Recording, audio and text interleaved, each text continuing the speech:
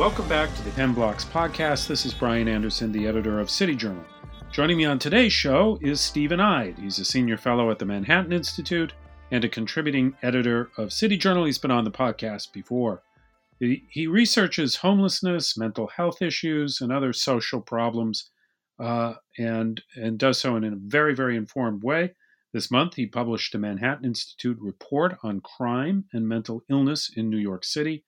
And he's recently written several pieces for City Journal on what the city's new mayor, Eric Adams, can do to help ameliorate the city's homelessness problem. So, Steve, thanks very much for being back on the show. Thanks for having me, Brian. Last week, Mayor Adams released a new subway safety plan. It was designed or is designed to address homelessness and crime in the city's transit system, which has become a big problem. Under the plan, the city will deploy teams of police and social workers on the subways. They plan to increase social services outreach and reinstate a policy that will require all passengers to exit trains at the end of the line. So it seems, at least on paper, to be a good start. Would you agree with that assessment? Yeah, I think it's, early days yet with the Adams administration. And these, homelessness, mental illness related public disorder challenges have vexed mayors going back for decades by this point. Sincere efforts were made under, for example, the Koch administration to do something about this. We can't say that they succeeded in a permanent way. But I would say, particularly in contrast to the former de Blasio administration, he really seems focused on problems such as serious mental illness in a way that seems encouraging to me personally. So at the moment, I would say I'm hopeful. Now, during Adams's predecessor's, Bill de Blasio's tenure as mayor, city officials seemed to think that they could solve the homelessness issue basically by spending more on it, throwing money at it. And as you wrote in City Journal, viewed scrutiny with a kind of luxury. A New York Post analysis estimated that the de Blasio administration paid, I think, over $4 billion to homeless service providers, and that the records were questionable at best. So as a result, a wave of kind of corruption also swept homelessness services. There were a lot of reports about this. So what can the Adams administration do to, tackle this more prudently from the standpoint of government contracts and better oversight and spending money in a more efficient way? Yeah, when we talk about homelessness, mental illness, that's a package of problems. There's disorder, there's violence. There's also corruption when it seems to be the case, and we've had a lot of experience with this going back to the 60s and the scandals related to community action programs, the so-called poverty pimp scandals. Tom Wolfe wrote a book called Mowing the Flat Catchers about this stuff. When government ramps up spending on social services very rapidly, there's a temptation for outcomes to be overlooked and corruption, self-interest to really take control. And, based upon coverage, based upon oversight by some state authorities, lawsuits filed, there was a lot of corruption in homeless services towards the end of the de Blasio era. This really does a lot to, I think, delegitimize the social services system. If you think that we need to be investing more, then, you're not going to have as much public support for that. If people think it's going to, essentially line the pockets of some providers. I don't know how much of a priority this is for the Adams administration, but I definitely think that it deserves a closer look from city officials than it received during de Blasio's second term. We'll come back to de Blasio in a minute to talk a bit about your new report. But in terms of current homelessness policy, there's been action on the state level too. So we have a new governor here in New York, Governor Kathy Hochul, and she recently announced a $27.5 million investment in inpatient psychiatric care, which will fund more than 600 psychiatric beds in general hospitals. So, since the 70s, states have closed asylums, they've cut thousands of psychiatric beds. Meantime, structural incentives in federal healthcare spending discourage states and localities from investing in this area or building out inpatient psychiatric capacity. So, could you just give a brief overview? And this is obviously a big topic. A brief overview, though, of how deinstitutionalization has really created massive problems in New York. And will Hochul's new investment of slightly under $30 million be enough to reverse the trend, or do we need to do a lot more? Well, the traditional asylum system or system of mental institutions that was initially targeted by what we now call the deinstitution of the mentally ill were massive specialized psychiatric hospitals run by state governments. Over the decades, beginning in the 50s, but really hitting an accelerated pace in the 1970s, state governments in New York and elsewhere cut lots of beds and also closed facilities in hopes that, people with serious mental illness would receive better treatment in community-based modes of care.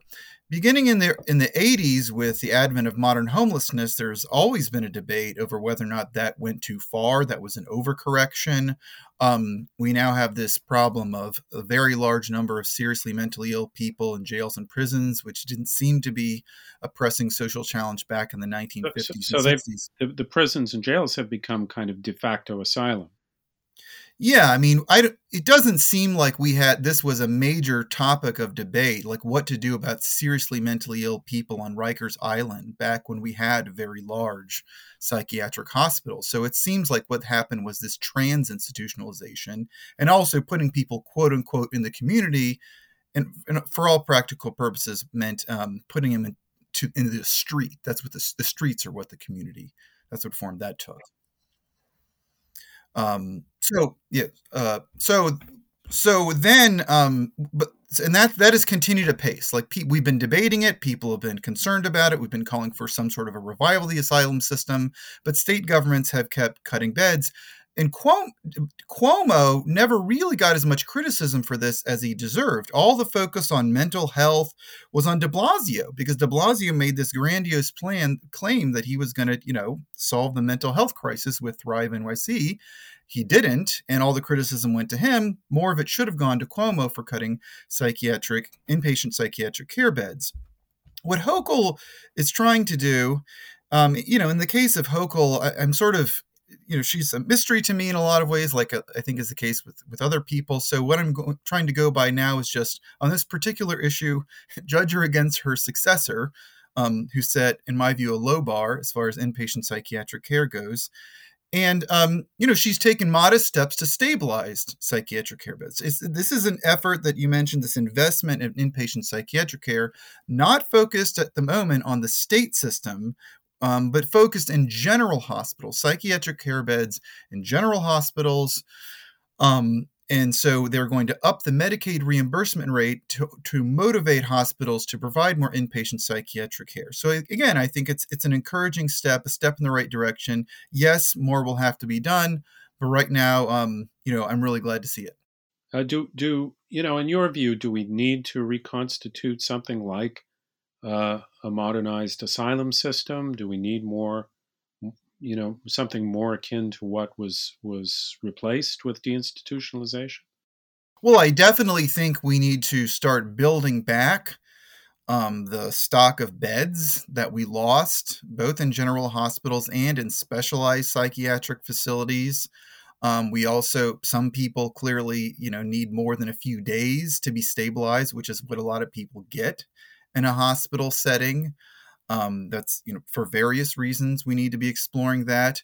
But just the pendulum has just swung so far that, something like, restoring the system that we had in the 1950s is not even realistic to contemplate at the moment. So we need to start just thinking about how we reverse the wrong-headed fiscal incentives in systems like Medicaid, and just start affirming our commitment to the idea that inpatient psychiatric care is a vital intervention that is life-saving, stabilizes people. It's not the same as sending someone to jail or prison. And we need to just sort of affirm that commitment and start, adjusting policies accordingly. A lot of the problem with many of the psychotic homeless is that they've gone off medication, right? Yeah, what you do to stabilize someone with a serious mental illness like schizophrenia can, it's a complicated question. It's going to have to be taken on a case by case basis, even when you're talking about people with the same diagnosis. But one thing that people say, but medication would have to be part of the package for anybody, especially someone who we see involved in these, gruesome incidents in the subway. One thing people say about inpatient-based care is that it takes a while to figure out what sort of medication regimen is going to work with somebody. It's not something that you can figure out within just, a day or two, 72 hours. So you need to really work with that and figure out what's going to keep somebody stabilized, alleviate their symptoms. Because for some people that the kind of patience that's going to be needed to figure out the right medication regimen is just not practical to make that work outside of a hospital. It really needs to happen inside of a hospital. Let's go back to the de Blasio years and talk about your recent report for the Manhattan Institute, which looks at de Blasio's overall legacy on crime and homelessness. So during his 2 terms as mayor of the city, the number of mentally ill people in jail fell, but the number of seriously mentally ill homeless adults in the city went up. And in 2015, de Blasio launched this program you mentioned earlier, Thrive New York City or Thrive NYC. It was a kind of community mental health initiative with a goal of providing comprehensive mental health services to homeless New Yorkers. So, could you describe? I know you're a fierce critic of that program, but could you describe, what have been the ups and downs of the De Blasio efforts to address homelessness, and then maybe say a bit about Thrive NYC and what Adams's position should be regarding these programs. Yeah, well, focusing especially on the sort of mental illness angle of all of this crime and homelessness kind of package of issues, what de Blasio and, his allied policymakers at the state and local level did throughout his 2 terms it was kind of a wish list of progressive priorities. I mean, anything, we've been talking about these problems of mental illness related crime and homelessness for many, many years. What are we going to do about it? Well, all the things that people would want to do, many, many of them were done. The 2010s, it was just, a long stream of, policy wins from the progressive perspective. In focusing on, one particularly important measure, the number of seriously mentally ill people in jail, well, there are far fewer people with serious mental illness in jail in New York City right now than during the early de Blasio years. But that's mostly because there are fewer people in jail, period, because of, to some extent, the crime reduction, but bail reform and related progressive reforms to just keep people out of jail. That's what it means to succeed in criminal justice reform, fewer people in jail. The rate of serious mental illness is just as high as ever. It's this, 15 to 20% rate that's been with us for a very long time. You find it everywhere across the country, even in very non-progressive jurisdictions. So what that means to me is that the policies and interventions that were really targeting the mental illness, the problem of mentally ill offenders, trying to keep them out of jail because jail's no place for a person with schizophrenia, etc. Those don't seem to have worked very much. So you can release a lot of people from jail. We've learned that. But what happens when they're not in jail? And I think that to some degree, the violence and disorder on the streets and subways is likely the result of that. How much, in your view, has the experience in the city of the pandemic aggravated some of these problems?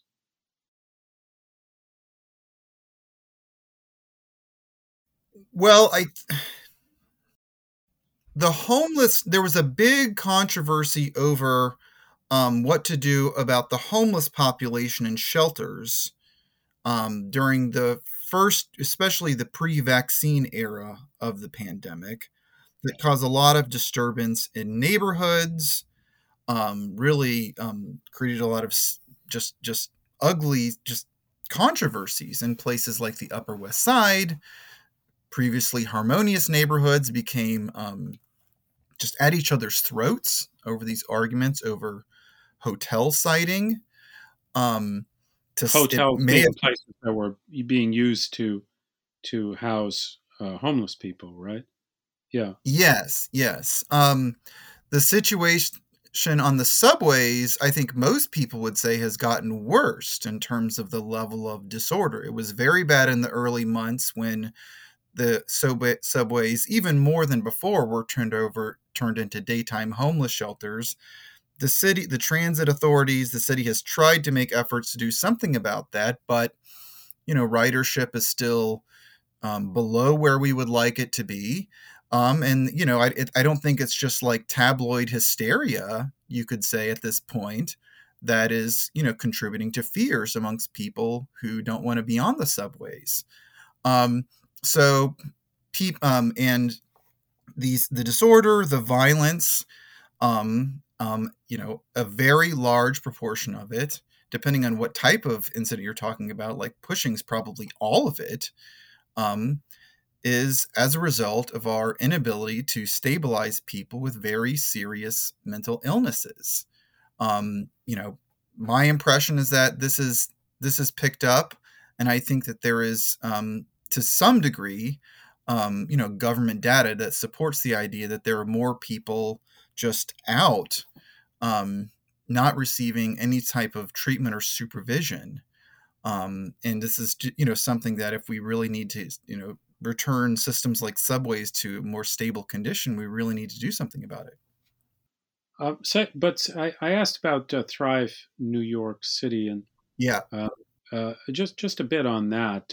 You were an early critic of it, and how much of that program is going to remain in place during the Adams administration, and how much of that is just gone with De Blasio?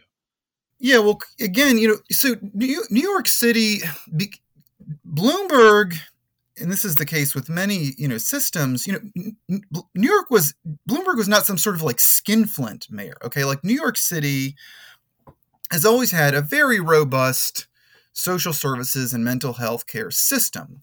So de Blasio was beginning with a big system, lots of spending, lots of programs, but he said it wasn't effective. It wasn't what it needed to be. So he was really going to become like, to some extent, the mental health mayor. He really wanted to own mental health, make New York City an exemplar for mental health care.